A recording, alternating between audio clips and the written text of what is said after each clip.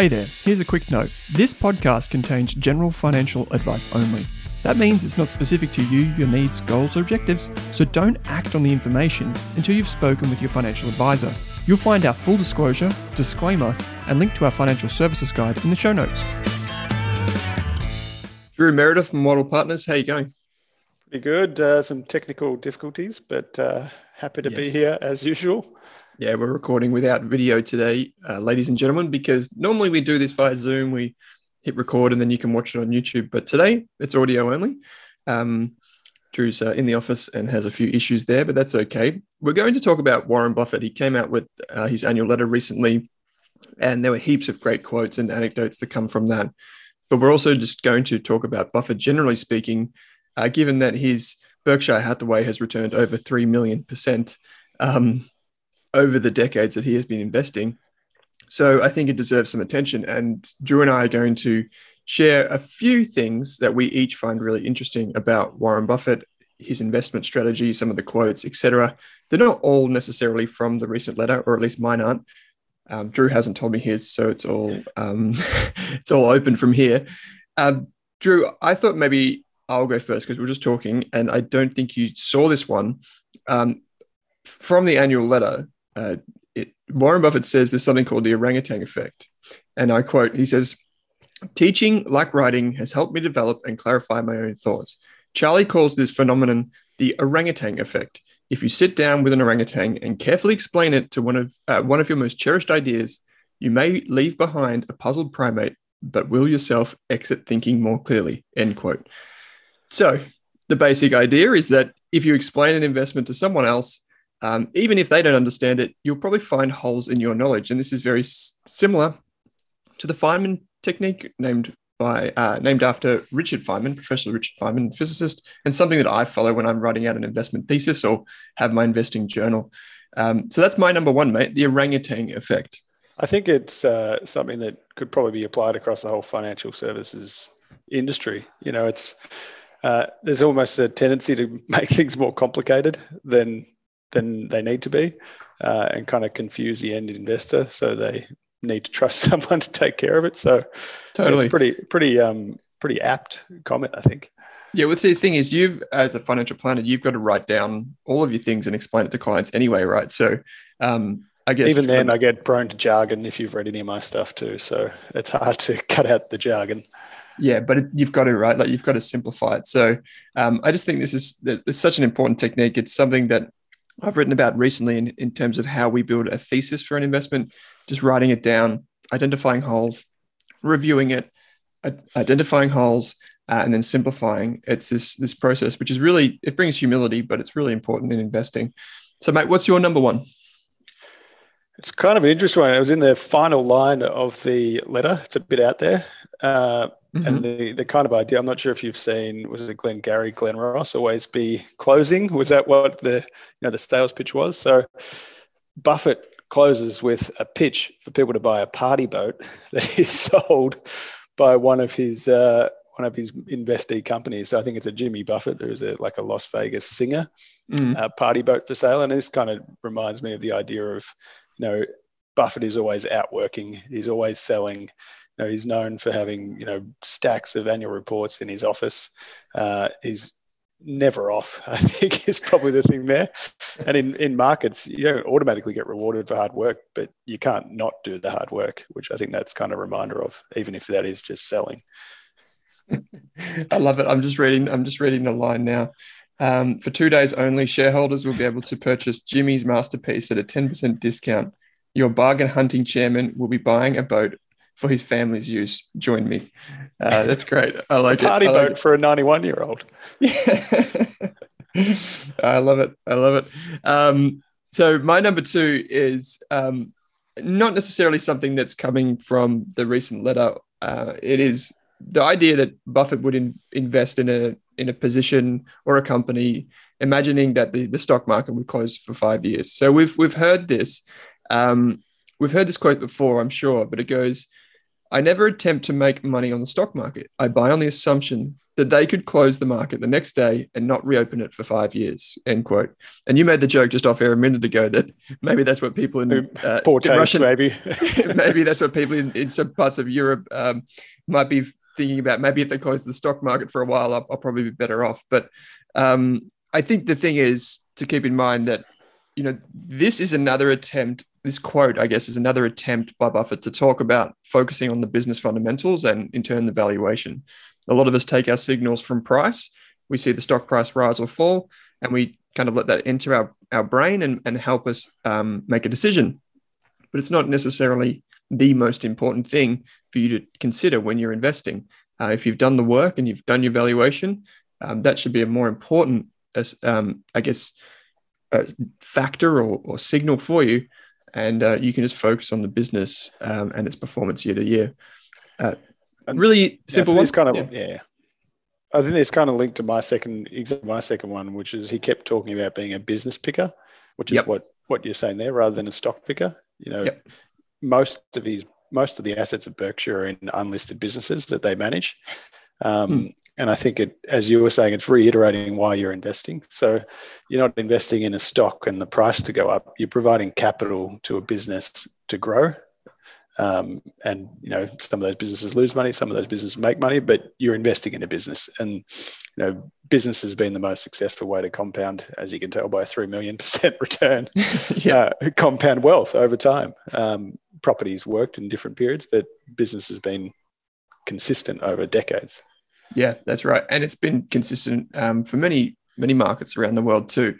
So that's a really good one because it relates to my third one, actually, which is Buffett's, basically his 4 rules for buying businesses. This was first written about in his 1977 letter. So quite a few years ago now, and it's been kind of modified since. But one of the things that Warren and Charlie look for is, I quote, businesses with favorable long-term prospects, end quote. Now, some people, I think, take that to mean that favorable long-term prospects means that you should find growth stocks, and like if you did air quotes, growth stocks. But I don't think that's necessarily what he is talking about here. I think what he is talking about is businesses that can compound modestly over a very long period of time, thanks to their competitive advantage. And so Bruce Greenwald wrote about this too in his book Value Investing. That's the book where he talked about earnings power value, or EPV, and he talked about knowing where the company's reinvesting its capital. Is it reinvesting inside its moat, inside its where it's got the competitive advantage, or is it investing outside of that where value is not very often created? So this is a really interesting thing in finding companies with favorable long-term prospects. I mean, there are heaps of examples of this, but I guess the best example would be Geico, which is the insurance company, and how long Warren studied that company, its competitive advantage in providing low-cost insurance, and how long that business has endured. I mean, I think he started buying shares. I don't have the days off the top of my head. I think, so here we go. He wrote an article, and I'll put a link in the show notes, in 1951, and the article was titled "The Security I Like Best," and he wrote that for the Commercial and Financial Chronicle. And he named Geico as that company, and he still owns the business 71 years later. So he owns all of it now, doesn't he? Yeah, that's it. He owns all of it. Exactly. So hell of an investment. And that's just about focusing on companies that can compound and keep compounding for an incredibly long period of time. And I think that's probably more a description of quality. Everyone sees them as a traditional value investor, but if you look at the portfolio of assets he holds, then they're not value stocks. They're not what you'd perceive as being cheap.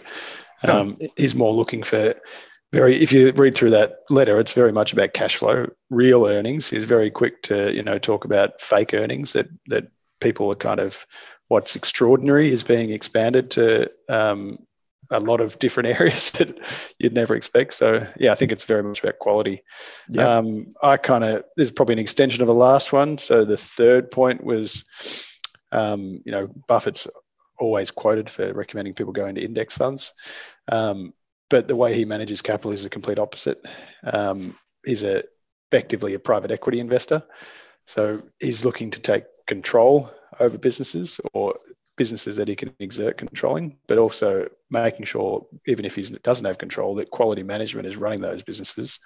and manage them incredibly well. So I think that's, applying a private equity approach to a public market investment, which you probably hear a lot. But yeah, it's really interesting because I've heard people, question, and some people have done the calculations to show that if Warren had just invested his capital in index funds as opposed to treasury bills or cash, how much more money he would have made.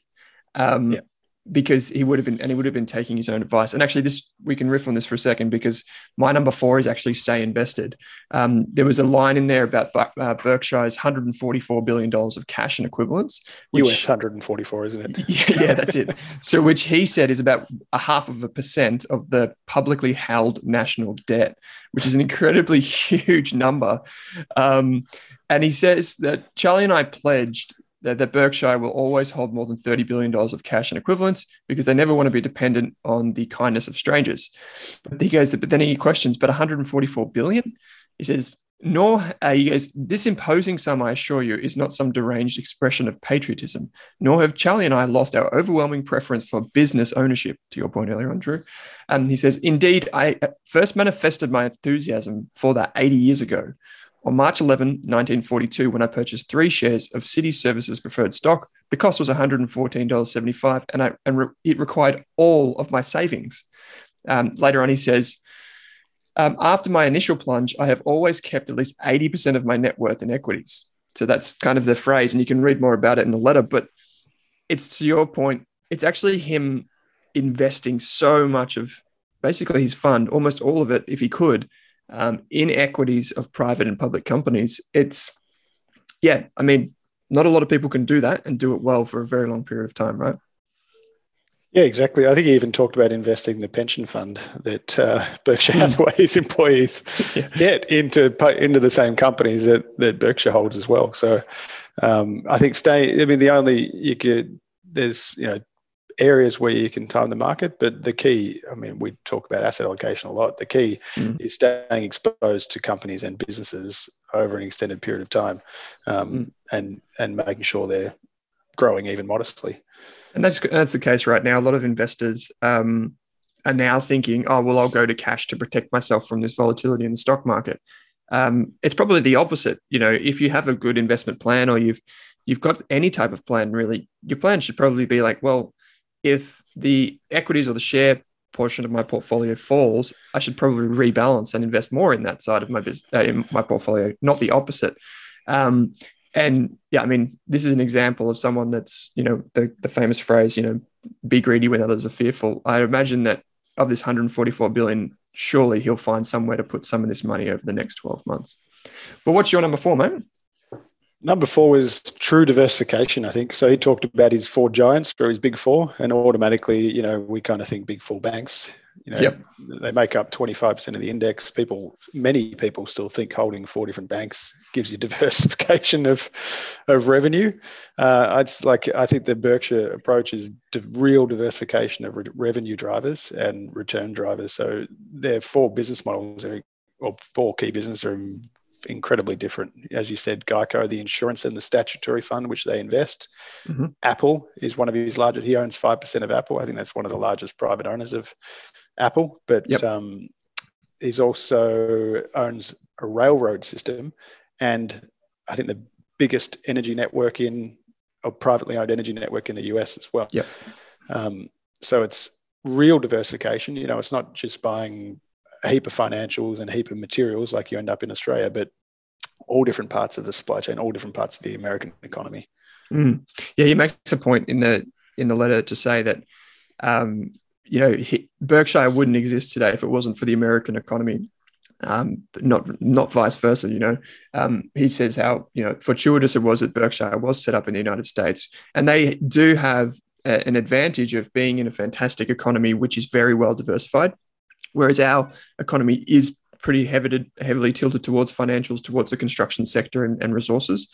So you've got to make more of a conscious effort, I guess, here if you're an investor in Australia, to actively think about where the revenue of your portfolio companies are coming from. I'm sure this is something that Warren and Charlie think about quite often. That's a really interesting one, and I totally agree. And my final one number 5 for me is actually something that you brought up, Drew, which is his focus on owner earnings. The formula can actually get quite complicated. When Buffett first talked about it, I don't think cash flow statements were actually a thing. They weren't reported to investors. So things have changed since then when they just had the income statement and the balance sheet. But the owner earnings calculation, pardon me, is basically just a focus on the increase in book value. So the assets of a company plus the dividends that are received by investors.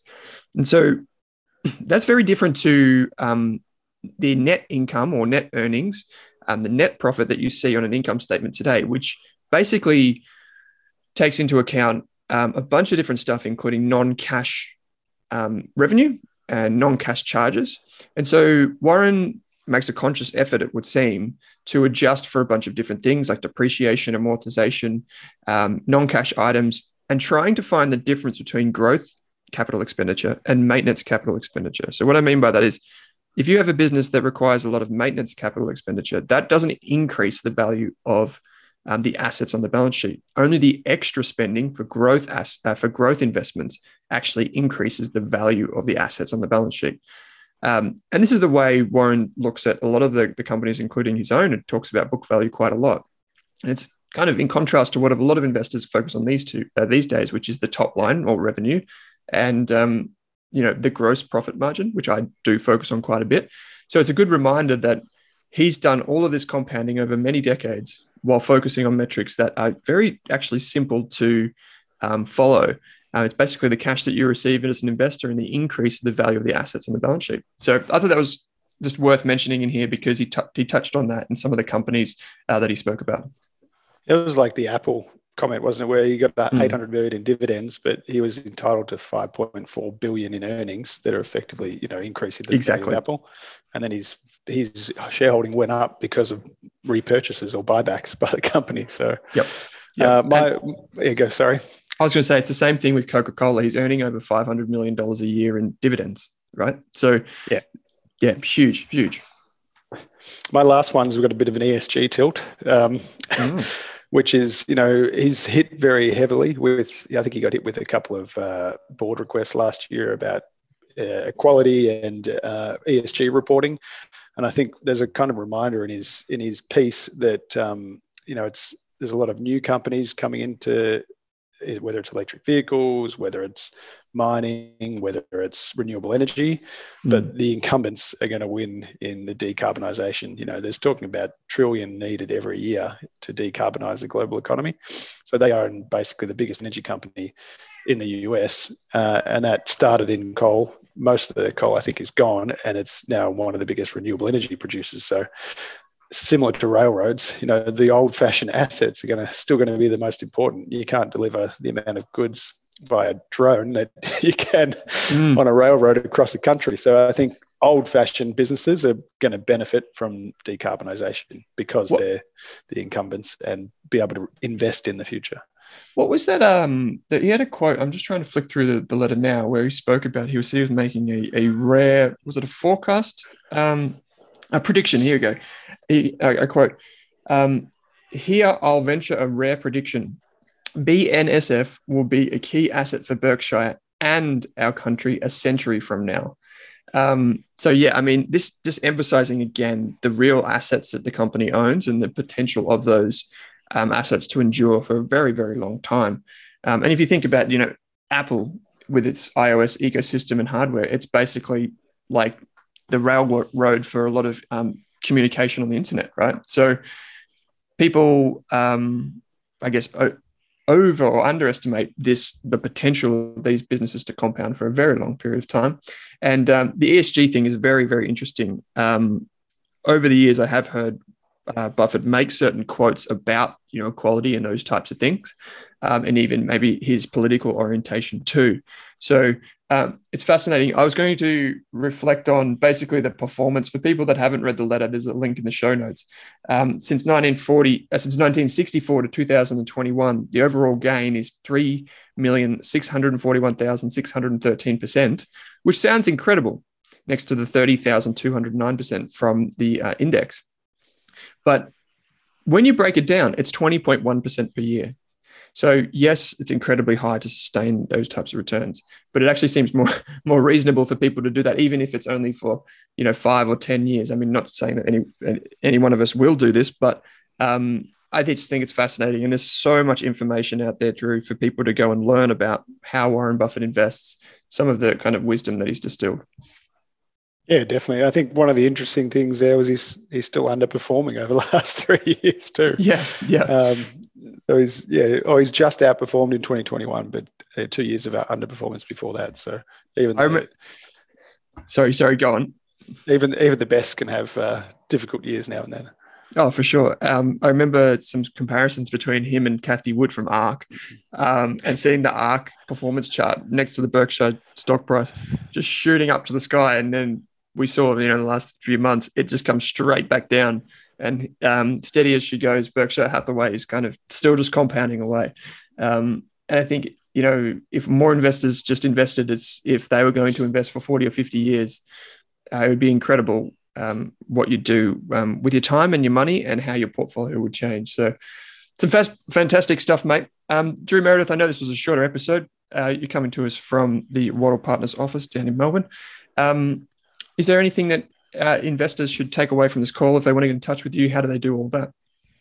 I think my emails and phone number are always in the show notes. I think get quite a few queries via our website too. There's a kind of an automatic link there. And I actually wrote an article on my takeaways from Berkshire's letter, which I think will be published tomorrow. I'll put a link to that in there as well. Yeah, great. Yeah, I'll put all the links in the show notes. So if you do want to read Drew's article, and if you want to get in touch with him, you can find all of that info in the show notes. Drew Meredith from Waddle Partners. Mate, it's always a pleasure. Thanks for joining me. Thank you.